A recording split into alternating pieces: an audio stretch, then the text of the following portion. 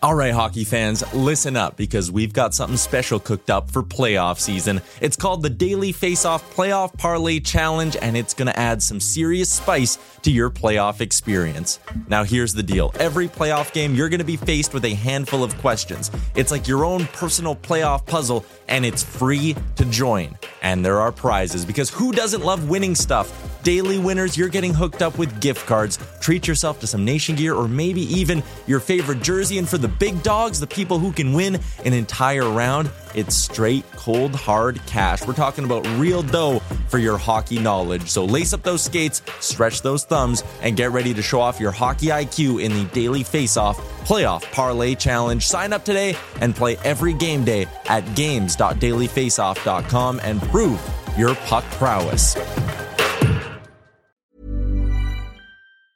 Ever catch yourself eating the same flavorless dinner 3 days in a row? Dreaming of something better? Well, HelloFresh is your guilt-free dream come true, baby. It's me, Keke Palmer. Let's wake up those taste buds with hot, juicy pecan-crusted chicken or garlic butter shrimp scampi. Hello Fresh. Stop dreaming of all the delicious possibilities and dig in at HelloFresh.com.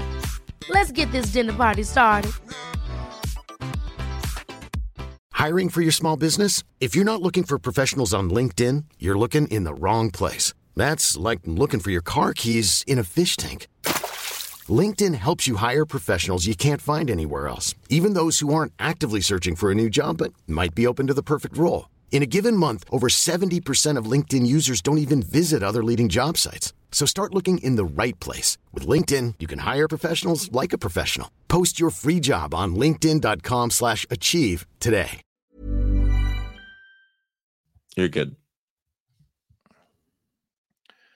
Welcome to episode 278 of the DFO Rundown. I'm Jason Greger, and as always, it's brought to you by Betano.ca. The game starts now at Betano.ca. A full slate of games in the National Hockey League. How about tonight? 5 Stanley Cup final rematches.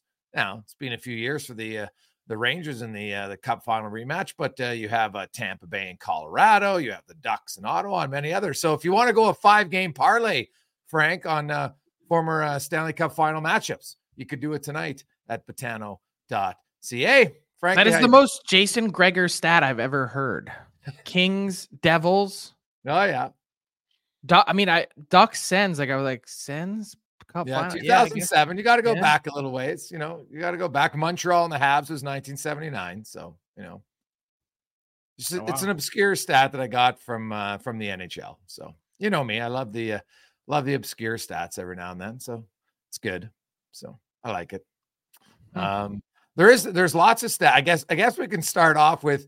I'm guessing there's the Penguins. And any team who is interested in Jake Gensel is patiently waiting to hear how serious or not serious the upper body injury is. Gensel didn't play the last 12 minutes of the game last night. They lose to the Panthers. We could, I don't know if you want to put the line through the Penguins officially yet, Frank, or not. I don't know if you can in the mushy middle of the East and the Western Conference playoff races, but that's potentially worst case scenario for all parties involved.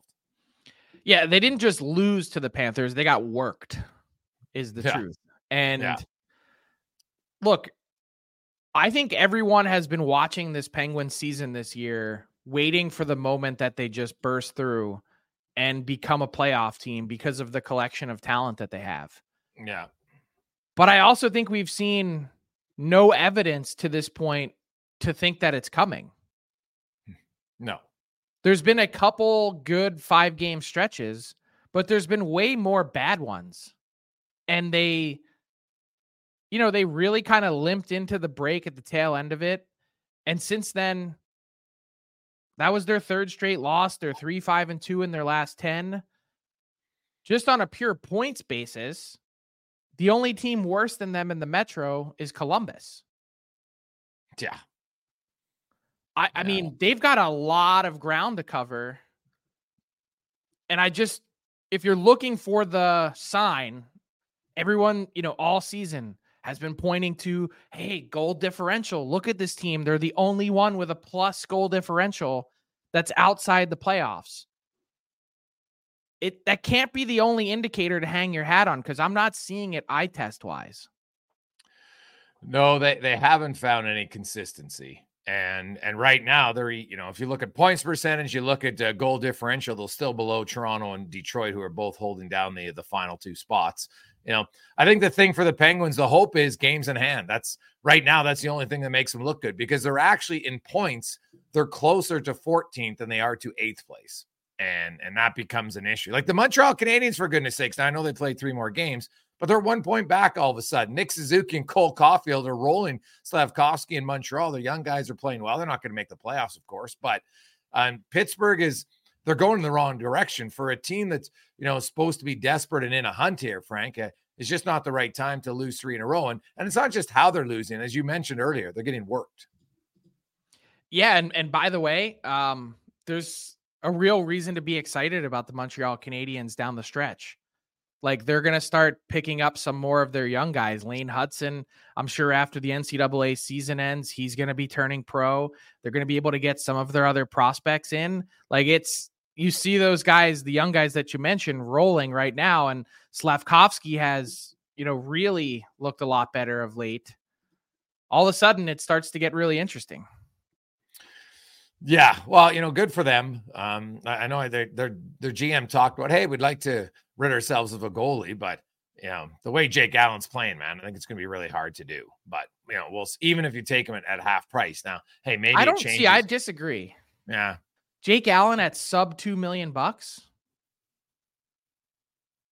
What, like, which he Colorado? Has just some Colorado would make sense to me. Like, think about how they had to rely on Francouz a couple years ago in the playoffs. Like, you need your backup sometimes, and you hate to be one of those teams that misses out or loses because you left your goaltending to chance. And I just think we've got a 350 game sample size from Jake Allen at 9-11 to know that. Just look at the standings. I mean, look at what we were just talking about. I said before the show started that the Canadiens have scored more goals than the Penguins. As a whole, the Canadiens have given up 51 more goals than the Penguins. They've given up 51 more. To me, that's not an indicator of goaltending. That's an indicator of team strength and defense. And, I don't think Jake Allen these last 2 seasons, while the team has been bad in front of him, just became no good. Maybe, but think about it. They're one of the 25 to 30 teams in the league, 25th to 30th place. Yeah. How are we going to blame the goalie? Well, I just look at the difference of the goalies internally when you're playing behind the same system. I agree. I wouldn't compare him to the rest of the league. I just compare him to the goalies playing with. And, Montembeault's got significantly better numbers. Okay. Can I just read you the 7 guys in Montreal's defense? Their number 1 defenseman is Mike Matheson. Yeah. Matheson, Savard, Jordan Harris, Jaden Struble, Caden Gooley, Arbor Jacki, and Jonathan Kovacevic. Yeah, it's not a stellar defense core. I don't be a hell of a Scrabble lineup, though. Yeah, not arguing Kovacevic, Jacki, Gooley, Struble. Come on, that's elite. Now maybe Jake Allen, I'd have to dig deep, and maybe he's playing all the tougher games potentially. But his save percentage is worse, and his goals against average is significantly higher than Montembeault and Caden Primo. So that'd be my only thing. I'm sure that a team's going to take him. You're right, because they'll look and say, "Hey, we've got 7 more years of a larger sample size that says this guy can be good for us." And if you're Colorado, for sure, like Colorado's got to find a backup. Otherwise, by the time they get to the playoffs, Georgiev's going to be all, it's going to be like a coyote, right? Yeah, the key for Allen is next year at sub $2 million. Like, you've got your guy next year for 1.95 or 1.925. That's a pretty good price for a guy of that career arc and caliber, who will only be 34 next year. For goalies, that's they're still in their prime at 34. What do you think so then if Montreal is retaining half, what are they going to want? It can't. I mean, that's the thing. It can't really be that much. You could probably get a second for him. Oof, geez. I think they do cartwheels if they get a second. But it's probably, I'd say in the best case scenario, you're getting a second, but it's probably a third. Yeah. But still, they have to clear their logjam. Oh, yes. Sam Montembeau is the guy. Caden Primo has played way better. His confidence has been on the rise. He's signed for next year. Go with the 27 and 24-year-old for the future and move out Allen and let these two guys actually play instead of trying to carry three like they have all season long. Yeah. Well, yeah. Carrying three goalies. I don't care who you are. It's not working ever. Frank, in your backyard, the Philadelphia Flyers announced Sean Couturier as the 20th captain in franchise history. Start of the year, they said they weren't going to announce a captain. I actually kind of forgot they didn't have a captain. I just kind of assumed it was Couturier. Like, it's not a shock that he's the guy that they name as the captain. It just, I don't know, for whatever, the timing just seems off for me. I don't know, maybe it's like they're like, hey, guess what? We're actually competitive, so we better have a captain here down the stretch. I don't know why that would matter, to be honest. Yeah. I mean, I think part of the reason it came up was because Scott Lawton was the only player on the team wearing a letter. And the thought process was John Tortorella was asked, what happens if you trade the only player that has a letter? I don't know that it really, like, nothing should change. Sean Couturier theoretically has been that team's leader for a long time. Notwithstanding the time that he missed with the back injury, but he's been in the league for 13 years now. I mean, it's kind of incredible to think of, where he started, where he is now. He's the funny thing about Sean Couturier is I'm pretty sure he's exactly the same now as he was at 18. He was as stoic as they get. When I spent a lot of time around him. So I think it's well earned. I agree with you. The timing is certainly odd. Now, the more I look at the Flyers, and I know they made this statement a few weeks ago, but, and I wonder if maybe even then they're like, God, we're playing better than we think. And you always hear about the psychology of players when you after the trade deadline, you look around the room and you think your team's competitive, and all of a sudden you brought in, player A or player B, and the guy's like, all right, management believes in us. Here we go. Well, you're the Flyers, and right now you've moved, you're actually only 1 point behind Carolina. Now, I know Carolina has games in hand, but they just keep winning, Frank. Like, you can look and say, yeah, we have a plan, but maybe the player's like, hey, management, like, are you kidding? You're going to trade Lawton or whoever else, and we're just going to gut guys as we're playing this well? Like, they haven't even, like, and we forget Carter Hart's gone. They haven't even skipped a beat without Carter Hart. Like, I wonder if the Flyers might have to reassess here. And, Lawton's got another year on his deal. I know Walker and Seeler are UFAs, and you've talked about how they'd like to re-sign Nick Seeler. So, I'm not sure that the Flyers are going to be the big seller, if they even should be the big seller, because you get in the East, Frank. Would any of us be stunned if they knocked off Carolina or the Rangers in the first round? Hey, just some breaking news here. The Columbus Blue Jackets have fired GM Jarmo Kekalainen right now. There you go. Well, that's not a shock, Frank. Like, and honestly, I think the timing makes perfect sense, right? Like, you want to have, if he's not going to be your guy moving forward, he can't be the guy running your team before the trade deadline. It makes no sense. None of this season has made any sense. Jarmo Kekalainen should have been fired unceremoniously in September when Mike Babcock was fired. And instead, you know what the Blue Jackets did? Internally, I can tell you, the reaction was, we got bleeped by the league, and we got bleeped by social media, and we got bleeped by Spittin' Chicklets. They put their backs up and they were like, whoa, hold on a second here. Instead of being like, yeah, maybe we hired a guy that should have never been coaching again and we made a grievous error. Mm-hmm. Instead, they were like, whoa, they told us what to do and they screwed our season. That's a total line of bullshit. Jarmo Kekalainen knew exactly what he was doing and who he was hiring. Just go back and look through his style of coach that he likes. And I'm not comparing the two, in their actions, but in terms of how they coach and the hard edge that they have, John Tortorella and Mike Babcock are not all that different. So that's exactly what he wanted. And he got it, but he should have been fired then. And then the rest of what's played out this year, this insanity of treating their young players the way that they have, Kent Johnson, David Juracek, go down the list, the way they fumble effed the situation with Cole Sillinger as an 18-year-old. Like, you can be a great drafting team. You can. But if you can't develop, it doesn't mean jack shit. Yep. It's very true. Sorry. Yeah, This was a long time coming. And I can't believe that, first off, I think a lot of questions, frankly, need to be asked of John Davidson. Where's John Davidson been throughout the entire process here? Yeah. At what point with this team, as horrible as they've been, should the attention have been turned towards the young guys and next season?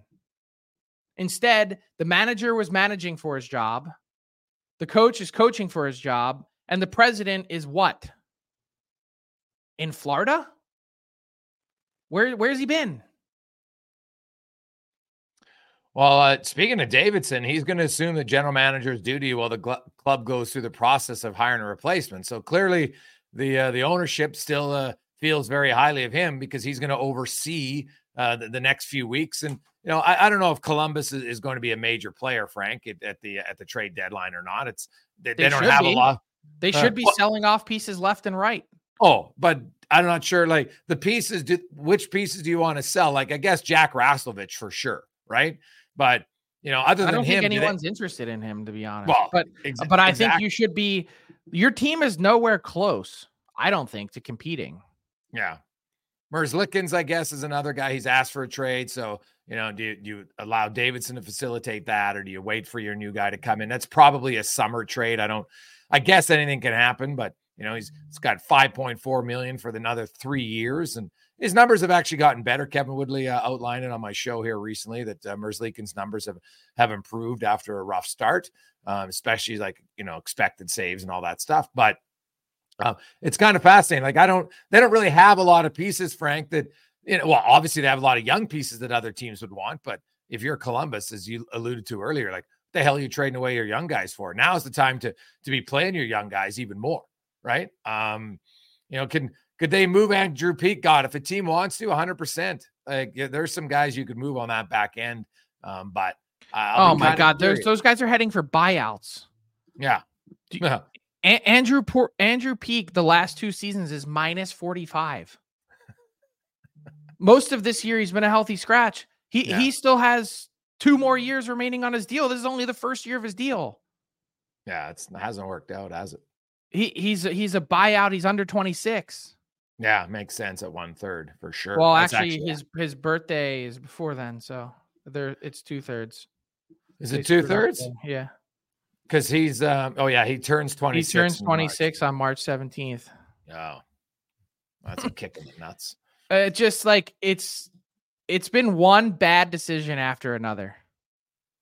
It really has been. And the fact that he got 11 calendar years as general manager is it's mind blowing. The lack of success, this whole idea of woe is us because we're Columbus. I've said it before. No one has any issue with Columbus. They really don't. It's a great place. It's not the Blue Jackets.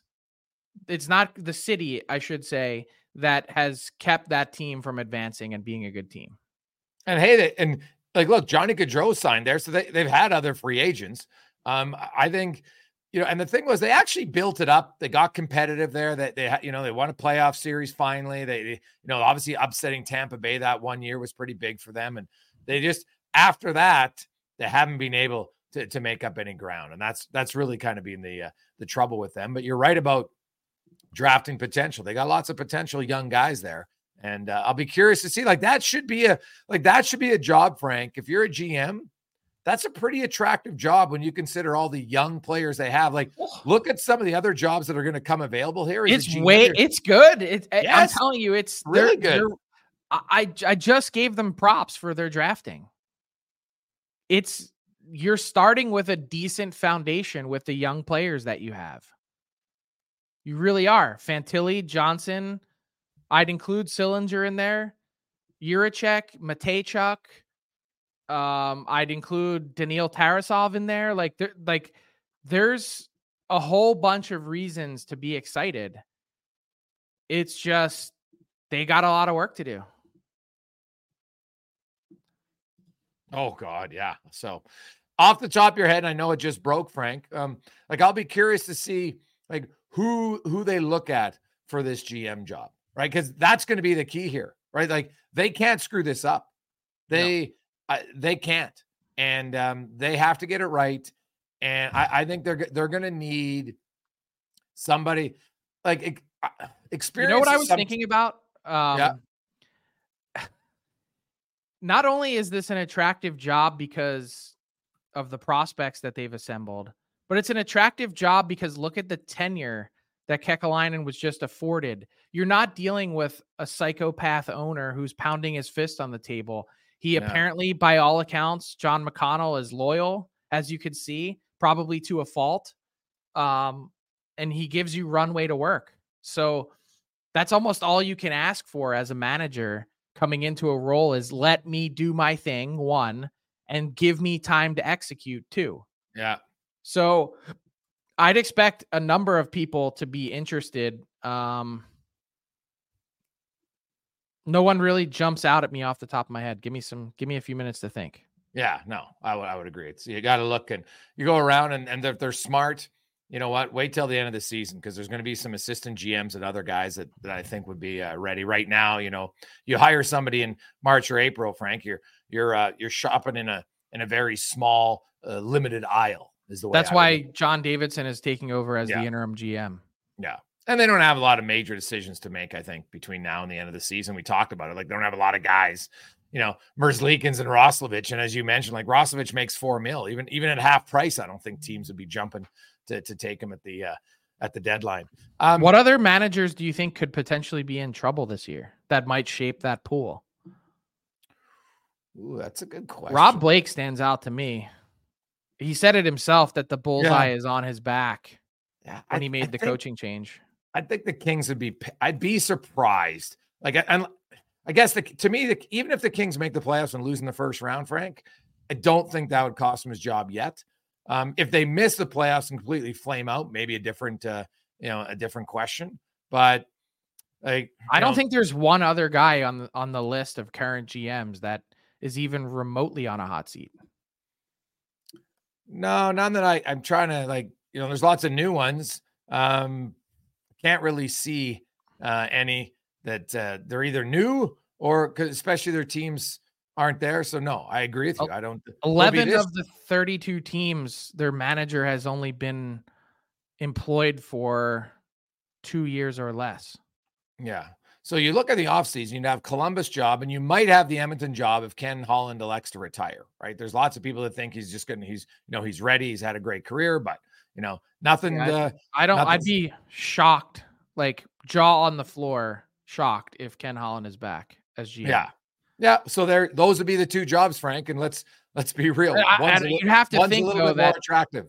Well, yeah, but you'd have to think that Jeff Jackson has spent this last however many months since he's been on the job as CEO of President of Hockey Ops, that he'd have at least some sort of people in mind already. That's my guess. Oh yeah. He's probably been working on some internal list is my thought. Yeah, I would think so. He has time. And I'd be curious, if I was Jeff Jackson and if Ken Holland and him are having the open conversation, he knows that, hey, Ken's ready to move on. Maybe he sticks on as an advisor for a bit. I don't know. But I would definitely be asking, for his input. He's been a pretty successful GM for a long time.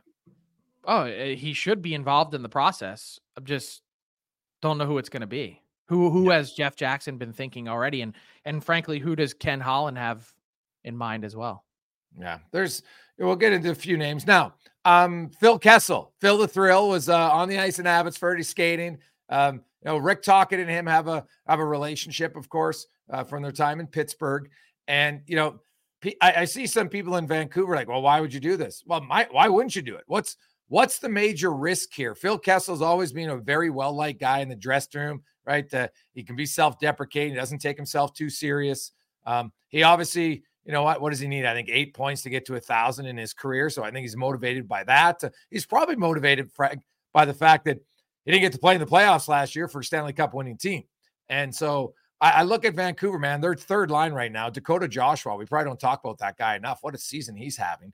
But do you see Phil Kessel making this team? Like, or do you think this is just let's see what kind of conditioning he's in? But, this is a low risk maneuver at this point. Like there's nothing to lose now. It's a no risk maneuver. Yeah, look, I don't think they've made any promises. I think they said, hey, come in and skate and we'll see what you look like. There's a ton of respect there, I think, mutually, not just from the Canucks to Kessel, given their staff. Rick Tocchet, I called him the Kessel Whisperer, and GM, well, now President Jim Rutherford, but from Pittsburgh. Like they know him better than just about anyone. So they're going to be able to look at him pretty closely and say, do you have the goods or not? And I don't think they're in a position to hand out a charity signing. I really don't. But if they think that he's someone that can get back into shape and give them something, I think it's worth a try, because just look at their lineup. Like, it's not that they have holes, but it's clear that they're still moving the puzzle pieces around to try and find the best fits. And so long as Pius Suter is playing second line left wing and Nils Höglander is playing first line left wing, you've got an opening to at least have someone come in and maybe add something a little different and try and find a different fit chemistry wise. So that, I think, is the thought process. And for whatever it costs, $800,000 prorated for the rest of the year, like it's not much money. And more than that, he's not going to be a pain in the ass, I don't think. If it doesn't work out, I'm sure he's just going to be grateful for the opportunity and move on. But I have significant questions as to whether he can be an impactful piece, but I don't think any team should be blamed for trying. And one, just look at how aggressive they've been. They're constantly turning over mattresses all season long, whether it's depth moves, big boy trades like Elias Lindholm, whatever it is. They are going for it. And I applaud that. So if it means trying to sign Phil Kessel, knock your socks off. But the fact that the Vegas Golden Knights last year, and you'd have to go back and ask Bruce Cassidy, but when you take a player and say that your lineup is better without him in it for 18 of your 22 playoff games en route to a Stanley Cup victory, then to me, that's a strong message to send to any team that would be looking to get him. And that's probably a big reason why he went unsigned until Valentine's Day, or went without a team. Yeah, no, I think that's all fair. So I don't mind the move at all for Vancouver. I think it, you get a little bit more depth and you see what you got, and away you go. You get a player who could be hungry. Now, maybe he's got nothing left either. Right. Like that's what you're going to find out here. I wouldn't be surprised either, Frank, if he comes back and, plays a few games in the American League first, just to kind of see what he has. Right. So maybe he goes a Puljujarvi route and signs a PTO first just to see. Like now, maybe he doesn't want to, but at this point, if Phil is committed to wanting to get back to the NHL, that might be his only path to get there. This is probably it. Yeah. No, I mean, even doing the PTO, like in the AHL, just to see. Yeah, that's what I'm saying. He probably, like, if I were the Canucks, you can skate and practice all you want. I want to see him in a game. And not that the AHL is the end all be all in terms of being the determinant, but you get a lot better sense. And you'd want him playing games there anyway before trying to bring him up to put him in an NHL lineup. You don't just come back and step right into the NHL. Even Corey Perry, who played earlier this season, needed, a week to get his act together. Yeah. 10 days. No, it's very true. Let's bring in Tyler Yaremchuk now for a Spirited Thursday edition. Spirited, huh? Uh-huh. Do you think Tyler's showering right now? What do you think he's doing? He might be. Remember back in the day when we first started 3 years ago with this, and he'd have like some like long speaker or some speaker turned up in his house that he'd be like cooking himself breakfast, or I think that's what he's doing right now. Whatever he'd be doing. Yeah. And then he'd quick run back whenever it'd be like, hey, it's time for Tyler's segment on the show. Yeah. I threw him to him a little bit earlier in the pod, and now he's saying it wasn't out. Now he's here. Oh. No, I can hear you guys. All right. Okay. I am here. I don't run away anymore because I work in my basement now. I used to live in a small condo where if I turned up my speakers, I could hear you anywhere. So if I needed to make myself a bowl of cereal, I could comfortably do it. Now it's yeah. I'm sure that's what you're doing the whole time. A bowl of cereal. Now you're going bowling is what you're doing. Now I would like to refill my coffee. I got to be quick because I never know when you're going to throw to me for this segment. But anyways, it is buy or sell. It's delivered by DoorDash. I had a speaker issue. I was sitting here. I didn't know anyone could hear me. I couldn't hear you guys. It was a mess. Regardless, it's brought to you by our friends at DoorDash. For a limited time, our Canadian listeners can get 25% off and zero delivery fees on their first order of $15 or more. All you need to do, download the DoorDash app and enter the promo code NATION25. Let's start with this from earlier in the week. A couple of NHLers hit the 1,000 game mark. Brad Marchand, Alex Pietrangelo, both very accomplished careers so far. Are they both first ballot Hall of Famers? Buy or sell on that, Jason? That first ballot's hard. Alex Pietrangelo, and who was the other one? Brad Marchand. Oh, yeah, it's a good question. First ballot, I don't know, but I do think eventually they're probably both Hall of Famers. I don't know if they get in right away the first time. It all depends how many other guys are there at the time, right? But I think I'll say this, I think they're surefire Hall of Famers. All right, Frank? I think both of them are surefire first ballot Hall of Famers. Pietrangelo he's one of the, Tyler rattled through these stats the other day. Oh no, he's good. He's one of the 6 or 7 best defensemen of his generation. Plus add in the Olympics success and gold medal, 2 Stanley Cups, backstopping 2 different teams, 2 different franchises to a cup.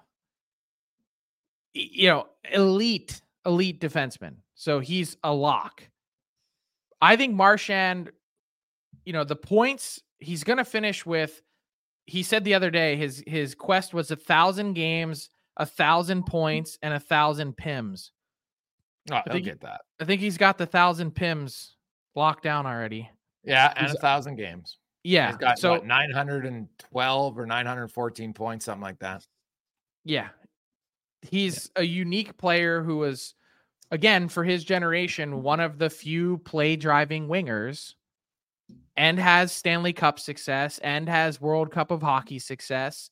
Like, what's the dent on Brad Marchand's resume? You're saying it's not necessarily on him, but it's more on who else is available at the same time? Yeah, I think so. Like, he's never scored 40 goals. Like, first ballot to me, first ballot Hall of Famers are like, there's no question. We're not even thinking about it. It's a lock, right? So that's kind of the way I look at it. And, when I look at other guys in the league at his time, I think there'd be other guys ahead of him. Fair. But I think here's another great stat to throw at you. So he does have the 100-point season. He has 4 other, so not including that one, 4 other 80-plus point seasons. And for a 4-year period of time or 5-year period of time, 4 of them, he was either the number 1 choice or the number 2 choice for all end of season all-star left wing. So for 4 out of 5 years, he was the first or second best player at his position. End of season all-stars mean a lot because it tells you relative to the rest of your peers.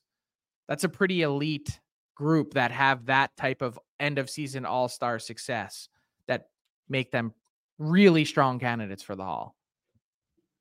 The stat I threw the other day. So defensemen who have both played 1,000 games in the cap era and averaged more than 24 minutes time on ice in those games. It's Chara, Weber, Letang, Bouwmeester, Suter, Pietrangelo, Keith, and Doughty. And what's actually crazy, who knows if he holds at this number? None of those guys are above 25 minutes except for Doughty, who's actually 26-14. That's his average time on ice during his career, which is bananas to think he's a minute and a half clear of second on that list, and Duncan Keith. It's crazy.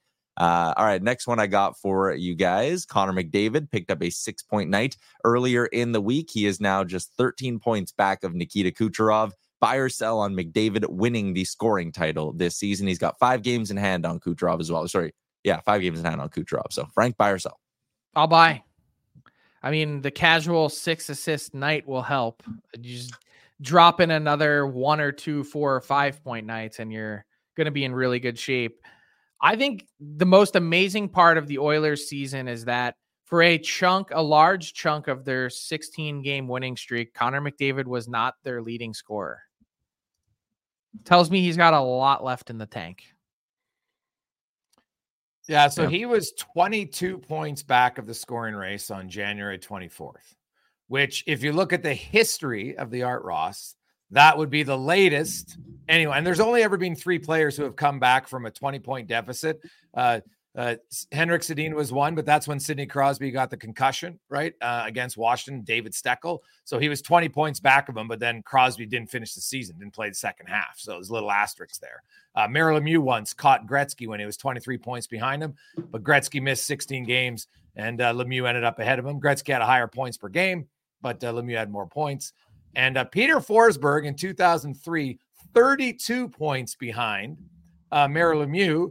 That was the year Lemieux obviously missed some games, was coming back. He was banged up, coming back from lymphoma, but still Forsberg did end up with a slightly higher points per game. So I look at McDavid. He could be the first guy ever to do it when there's no injuries involved. Potentially it'd be massive.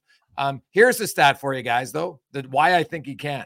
McDavid's actually been very, for his standards and really all the NHL players. I went through the top 10 guys the last 8 years in the league, and they all score more points on the road at home than on the road, but not by a massive amount, but like they'll average 1.25 to maybe 1.08.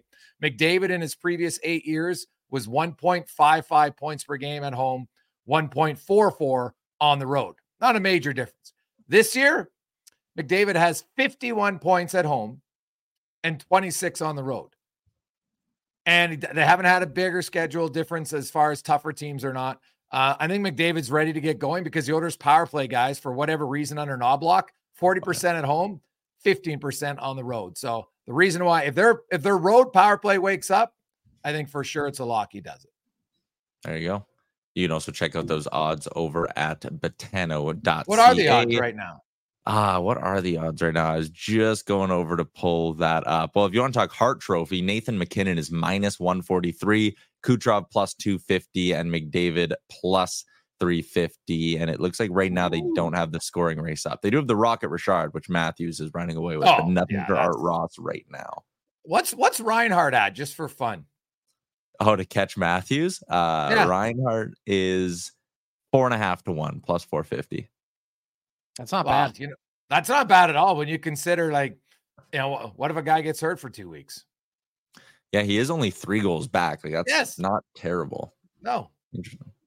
All right, last one I got for you guys. Always need to throw in a little trade deadline related question to wrap it up. Frank, earlier this week on Daily Faceoff Live, you talked about the possibility of Jacob Markstrom moving on from Calgary, maybe how close that was a couple days ago. You also, in one of your mock trades up at dailyfaceoff.com or your deadline matchmaker deals, you floated the idea of maybe Andrew Mangiapane being in the mix. I'm going to say the Flames sacrifice at least 3 more players off their roster. So Hanifin, Tanev, and at least 1 more before the deadline. Frank, are you buying or selling on that? I will buy. I don't know what they're going to package together, if anything. They have the ability to get creative. I mentioned in a mock, fun Valentine's Day trade proposal on Wednesday, the idea of moving a Mangiapane who probably isn't in the long-term future, and they could retain on him to get a better return. But what about Markstrom? That would be your third guy. So the fact that they were already pretty close. So, I think that lends itself to, pretty strongly being a third guy. I'll buy. Jay? Yeah, I'm going to buy. I think there's so many teams that are looking for defensemen. Heck, I wouldn't be surprised if a team comes after Jordan Osterley just to get him a depth defenseman on another team. Like that could be an easy guy to look at. It doesn't cost you very much. Being around the league a long time, he's kind of your good 7 or 8 defenseman that a team's like, hey, we'll give you a 6th rounder or something for him as a pending UFA. So yeah, I think I could easily see the Flames moving a third body. There you go. That is a wrap on this week's edition of Buy or Sell, delivered by DoorDash. Dash that for the win this week and let DoorDash handle the cooking. The race, you know what? To give Sam Reinhart credit, man. A lot of people thought Matthews would be running away with the. Ever catch yourself eating the same flavorless dinner 3 days in a row? Dreaming of something better? Well, HelloFresh is your guilt-free dream come true, baby. It's me, Keke Palmer. Let's wake up those taste buds with hot, juicy pecan-crusted chicken or garlic butter shrimp scampi. Hello Fresh. Stop dreaming of all the delicious possibilities and dig in at HelloFresh.com. Let's get this dinner party started. Hiring for your small business? If you're not looking for professionals on LinkedIn, you're looking in the wrong place. That's like looking for your car keys in a fish tank. LinkedIn helps you hire professionals you can't find anywhere else, even those who aren't actively searching for a new job but might be open to the perfect role. In a given month, over 70% of LinkedIn users don't even visit other leading job sites. So start looking in the right place. With LinkedIn, you can hire professionals like a professional. Post your free job on linkedin.com/achieve today. The Rocket Richard, but Reinhart just continues to roll for them. The Florida Panthers, Frank, continue to roll. They're now within 2 points of Boston for first in the East and first in the Atlantic Division. But man, like Reinhart, hey, he's cooking. Everything's working well for him. Do I think this is? I know he's going to get a big contract here, and it's great timing for him. But I do wonder. I've heard the comments from him that hey, this is a great year for him. But is this a repeatable year? That's probably going to be the main question. I don't even think that matters. No, well, they should. I think what has been his repeatable bar that he set. Almost every single year, you can set and forget 30 goals, 30 assists. Yeah, that's fair. So that alone, that bar is worth a significant contract. Then add on the chemistry that he's had playing with Barkov and what that means to the Panthers. I don't see like people have been saying, oh, there's no way they can afford him. I don't see a way in which they let him go. I really don't. Is his deal starting with a 9? I think you just do it right now. 8 years times $9 million. 8 years. Wow. See, to me, it's the term. I'm leery of term. You have to do the term in order to play the game. Yeah. Like I wonder, like organizations should look around and be like, hey, wait a sec. If one of the best goal scorers in leagues only wanting to sign shorter term, why are we signing middle tier guys to massive long-term deals? Like I get the whole why the players want it. I totally understand it. But the teams at some point, if you want to lock in your best players, okay. But history is proven in the NHL that, man, there's lots of guys, 32, 33, it starts to slide down. So, but I wonder if that's ever going to change in the NHL, if you need a few teams to do it, or maybe it'll change when more elite guys, Frank, start going. I don't think more elite guys are going to do it because they've proven that they can get the term and the dollars. What the Caps you're going to see a change is whenever the league decides to change the cap formula, which in my opinion, and this is a larger debate, is antiquated. Just taking the total dollars and dividing it by the number of years, like, you can fudge the contract any which way you want. You can load it up in the front, and there's limitations. You can load it up in the back. You can make it buyout proof. Like, there's all these machinations that exist that sometimes what you see in AAV is not necessarily what it is. And by the way, for the cap purposes, the league has a really significant cash over cap problem in that they're paying out way more cash this year than what the cap is. And it hurts how the future part of the system works in terms of balancing it all out. When you pay out more this year than what your AAVs are, it changes everything in terms of the escrow component. So there's a lot that really goes into understanding the system. And I don't think you're going to see a change so long as teams can just add an extra year and bring the AAV down, which is all they really care about. Yeah, I wonder if we see the superstars realize it. So now you've gone through COVID, where it's basically a flat cap, Frank, for 5 years, right? Essentially, if we look at what it's been, like minimal growth.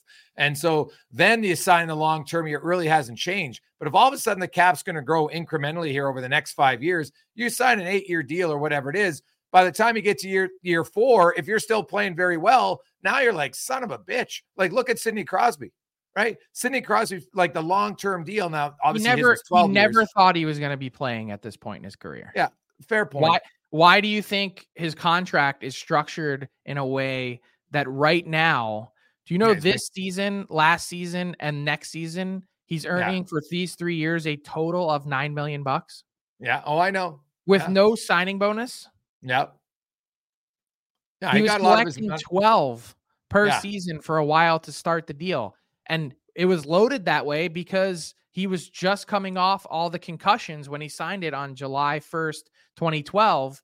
And the idea was, hey, let's just get through these few high earning years because I doubt I'm going to even be in the picture earning $3 million a year. Yeah. So, but I look at Matthews, and I think Matthews is the one guy who understands the system right now for elite players. I'm not talking middle tier guys. I think Matthews understands it because you look at, he is maximized right away all the time. And never was there a time where he wasn't one of the top earning guys. And I think if you're an elite player, that's what you would look at. To me, like if I was an elite player, Frank, I'd be following the Matthews playing card now moving forward for the next, especially once you're 28, because you get to 32. Now the elite players, it's proven in sports, the elite players can stay elite longer. So why shortchange yourself? Like, the NBA is a prime example. Here's the difference. So you asked relative to Reinhardt, right? So we just talked about 8 times 9. That's 72. Mm-hmm. Matthews got 53 over 4. Yeah. Well, but it all for the player. It comes down to total dollars. This is the only big deal Sam Reinhardt's ever going to get. No, Frank. Sam Reinhardt, of course, I understand why he wants 8 because I don't put him in the Matthews. He's not elite. He's not going to get that. In 4 years, like this is his. Well, I think he is elite. I think he's just not he's not in the super duper star category. Well, that's what elite is to me. We've dummied down the word elite. It's like everybody's great. No. There's elite players. 30-30 is elite. Like it just is. Like no, it isn't. How many guys in the league every year score 30-30? Well, he's done it 3 times. This is his 3rd year in his career. 3rd in a row. Elite. Yeah, but still, to me, that's not elite. And he was not. He was right on the door of that. In Buffalo. Well, 20 close. He was 22 and 43, right? So yeah, to me, on a 30th place Sabres team. I know, but that's not elite. That's all I'm saying. I think there's way too much. We try. It's like the participation ribbon. Oh, well, everybody's good, and it's not a knock. It doesn't mean Sam Reinhardt's not a really, really, really good player. Okay, you might even say he's a great, consistent player, but he's not elite in my eyes. The elite guys are the McDavids, the McKinnons, Pasternak, Makars, Quinn Hughes. Those guys, to me, like top end elite drivers of your team. I think in Florida, Kachuk would be more elite. Barkov would be more elite for me. I think we. We can quibble on the semantics. I'd put them in a category totally unto themselves. And I actually did a lot of this work trying to assign players archetypes. I came up with, this was not this season, last season. I came up with a franchise player category. There's only 17 of them. Yeah, that's league. What elite is. That's why I call them elite. Right? I disagree because when you get to contracts like Sam Reinhart is going to get, that puts him into the elite category of player in the league. It does. Nah. We'll disagree on that. Do you want to hear my 17 franchise players? Well, some of them are not anymore. Nah. This is from October 2022. McDavid, Matthews, Makar, McKinnon, Draisaitl, Kaprizov, which I probably wouldn't have in that category now. Shesterkin, Hedman, Barkov, Vasilevsky, Yossi, Kucherov, and this is where it gets a little squirrely, Patrick Kane, Sidney Crosby, Matthew Tkachuk, Ilya Sorokin, and Alex Ovechkin. Yeah, well, some of the guys were older in their career, right? Like Ovi, Crosby, and them. So were they elite franchise guys for the majority of their career? 100%. Now, not so much, but that's more of an age, I think, than anything else. It's hard to remain elite forever. Although Crosby's still pretty damn good if you look at his numbers. But I'd probably add in Hellebuck now. I'd probably add in Heiskanen. What about Elias Pettersson? Pettersson would be in there for sure. Yeah. Yeah, so I don't have much. Now there might be a few like D-men at times. Maybe get overlooked. Quinn Hughes is knocking on that door too.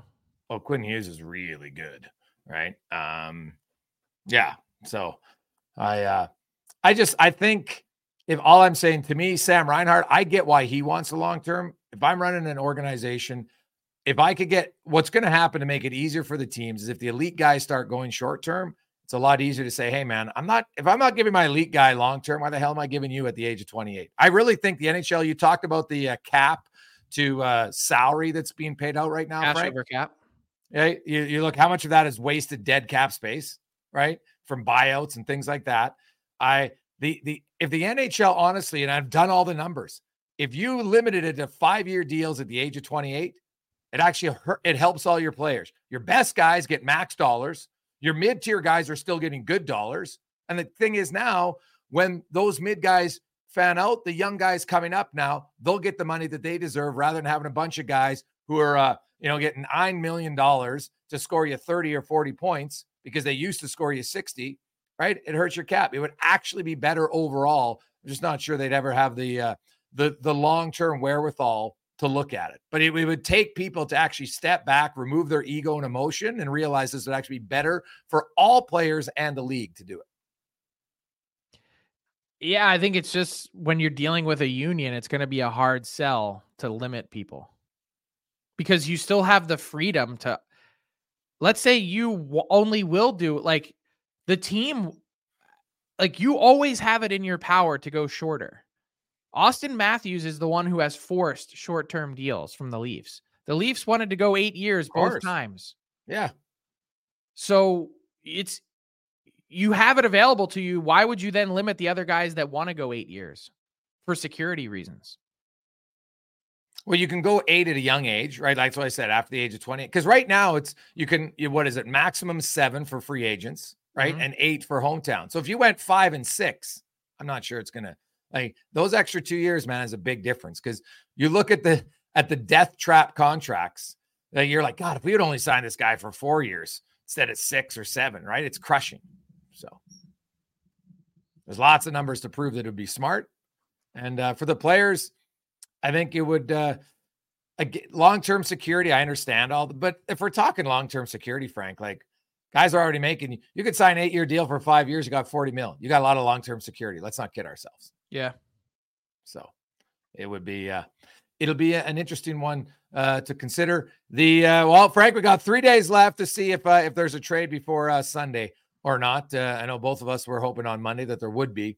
I quickly want to end discussing the what I call the mushy middle in the NHL right now. You look like in the West, there's the top 6 teams. I think everybody knows who the top 6 teams are, the top 3. Then you've got guys like LA, who I can't believe they got spanked by Buffalo that bad. St. I was Louis, just going to Nashville. say quickly before you move on, we did this fun little thing in Daily Face-Off Live yesterday with Tyler, and you had to hand out a Valentine and break up with someone. I broke up with the Kings. I'm sorry. You're no longer in my elite 6 teams in the West. It was 7. It's now down to 6. Yeah, that's totally valid. Kings, Blues, Preds, Flames, the Wilder, like those teams, they've shown they can be good, Frank, and then they've shown they can be really bad. And what's unique about them that they get in, maybe they find out that they have a series where they're the good team again, because they've all had stretches of it. And it's no different than Detroit, New Jersey, the Islanders, the Penguins. Like there's races for both the wild cards in both sides, which is entertaining. I'm just like these teams, I can't predict it. Like from week to week, honest to God, you have no idea. So that makes it good. But I wouldn't feel comfortable right now picking the 2 wild card teams in either spot. Because from like Minnesota could easily get in all of a sudden, right? Like it wouldn't shock me. How many times are we going to say in 1 year's worth of podcasts that the 8th seed is quite literally anyone's? It is an absolute pillow fight. Well, even the 7th, right? Well, now the 7th, but Yeah. I'd still think the Kings probably do enough to hang on. They're too talented not to. You'd think so, right? Like, and the Wild, like, what if the Wild, like, they've won 4 in a row now? What if they keep rolling? Do you think that takes Marc-Andre Fleury off the table? I think so. I think it's all going to be his call. I wouldn't be shocked if he ends up staying put, to be honest. But, and not necessarily for playoff reasons, just you only uproot your family. You only make the decision to go chase if you think that you can find the right fit. And for him, it's playing time, opportunity. He's not just going there to be a nice guy and smile at everyone. No one needs to leave their family for 3 months to do that. No, fair. No, it's just, I don't know, man. It's from week to week. It's going to be fascinating. And that's why we might have a real late trade deadline, because some teams are just, they're like, God, I'm not sure. Like maybe we're good. Maybe we're not. Philadelphia, maybe Minnesota. No. All those teams, John Tortorella reiterated again yesterday, we're making hard decisions and we're trading players because we have the long view in mind. Okay. And that's smart. That's what Calgary's doing. Calgary's not being swayed by one good 4-game Eastern Conference road trip out. That's not going to do it. But I think we more or less know the market now. Pittsburgh, to put a bow on our entire pod, I think the way that they've played, like if I were Kyle Dubas, which I'm not, I think you know enough now to know that this team isn't very good. Yeah. Wow. And before he gets hurt again, or depending on how serious it is, you've got I'd say if he's truly available, the best, most impactful player at the deadline, regardless of position. I think you got to move him and you got to get the haul and you got to jumpstart your rebuild, regardless of whatever Sid and whoever else say. Yeah. How many times do we see teams miss significant players in the playoffs and still win it all? Reminder that the Penguins won a Stanley Cup without Chris Letang. True. Why can't the Pittsburgh Penguins trade Jake Gensel and still make the playoffs? That's a valid Does point. one player disrupt their entire season? And if not, shouldn't that just be the MO of every franchise that's in any similar spot? Yeah. Well, the only way, Frank, that Jake Gensel could upend their season is by if being this hurt. Yes. Yeah. And to recap, it doesn't help you on the ice, and it doesn't help you on the trade market. That would be the worst case scenario for the Pens and all the teams that were like, hey, I think we'd be interested in Jake Gensel for sure. Which is another reason why the Calgary Flames sooner rather than later should move Chris Tanev. Oh God, every game you watch, it looks like he's but he's been going down the tunnel twice a night since October. Like I don't know what more you need to see, unless you just think he's made of steel. I don't know. No, I'm with you 100%. Yeah, no, 100%. Frank, have yourself a wonderful weekend. All the listeners, thanks as always for listening. Frankie, what day did you make it to? Are you still I won. I did win one day, and I tried to make it to day 3, but the Bolts beat the Bruins, and I lost. Oh, you picked the Bruins to win. Well, I could understand that pick. So don't ever take advice from me. No. Bad sports better, bad Wendy's Daily Face-Off Survivor game player. Yeah, although it is really hard. Well, if it was easy, then everybody would do it. That's what I always say, right? That's why you take pride if you're able to win a week or get even through the week unscathed. So go to dailyfaceoff.com, play the Wendy's Survivor Pool. You can win weekly prizes, but more importantly, you could win $5,000 in cold, hard cash. And, who couldn't use a nice 5G note in the pocket? Check it out, dailyfaceoff.com for the Wendy's Daily Survivor Pool. You can't miss it in the top right corner. We will chat with everyone on Monday. Ever catch yourself eating the same flavorless dinner 3 days in a row? Dreaming of something better? Well, HelloFresh is your guilt-free dream come true, baby. It's me, Keke Palmer. Let's wake up those taste buds with hot, juicy pecan-crusted chicken or garlic butter shrimp scampi. Hello Fresh. Stop dreaming of all the delicious possibilities and dig in at HelloFresh.com. Let's get this dinner party started.